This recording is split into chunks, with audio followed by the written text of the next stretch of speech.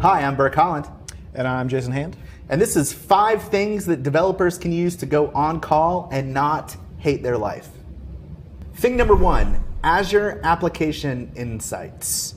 What exactly is Application Insights and how does that help me as a developer on call?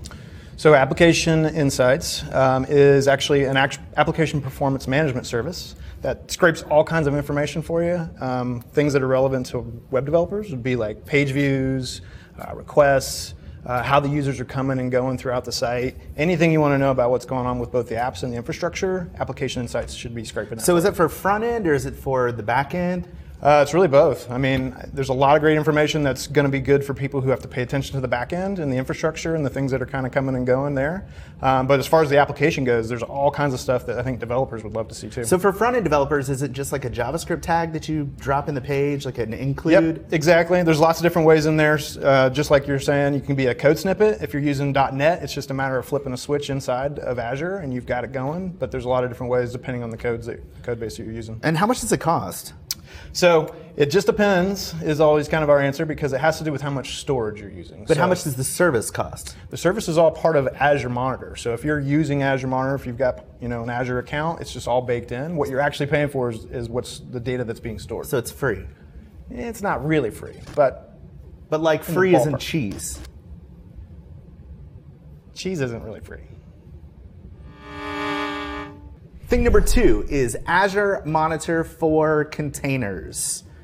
I assume that has something to do with containers like Docker and Kubernetes and any other buzzwords I missed in there? Good guess. Maybe AKS. Oh, nice. Okay, that's a good one. Yeah, I like how you throw that out. Kubernetes services. Name dropping. Yeah. So what it's designed to do is just give you more insight about what's going on with these containers that are kind of coming and going now. So I think containerization in general has become a big thing. Tools like Docker, and now us as developers, we're building things that are not only abstracted away from us, but also they're kind of coming and going. And so trying to figure out how you can monitor those things down to the workloads and all the different things that are going on inside of a container, that's a big question. So when you say coming and going, you mean like because you can spin up containers and knock them down real easy. Exactly. Whereas with servers, we didn't used to do that. If a server went down, that was a problem, but we take containers down all the time. Yeah, that's one of the big advantages of containers is to actually let you sort of add them or remove them depending on what you actually need to run the service that you're building. So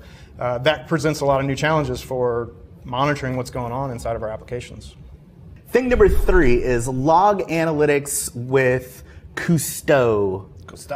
Cousteau, as in like Jacques Cousteau. It is actually. The greatest marine biologist of all time. Yeah. Just FYI, they misspelled Cousteau. You misspelled Cousteau when you made Cousteau. I didn't actually come up with the name. So what does log analytics with Cousteau do?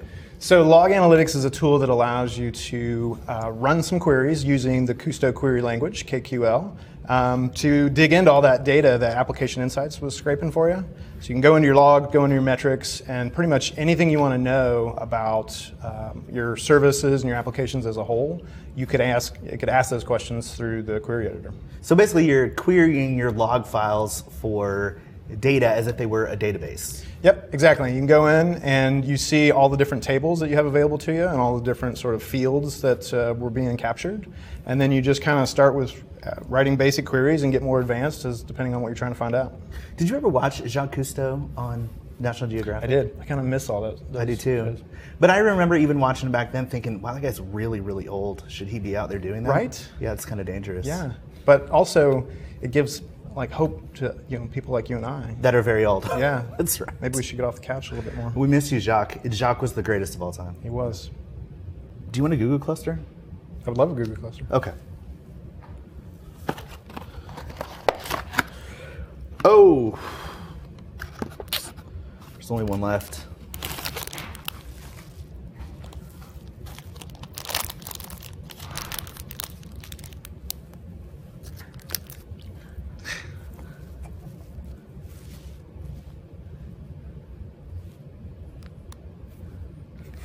There's only one left.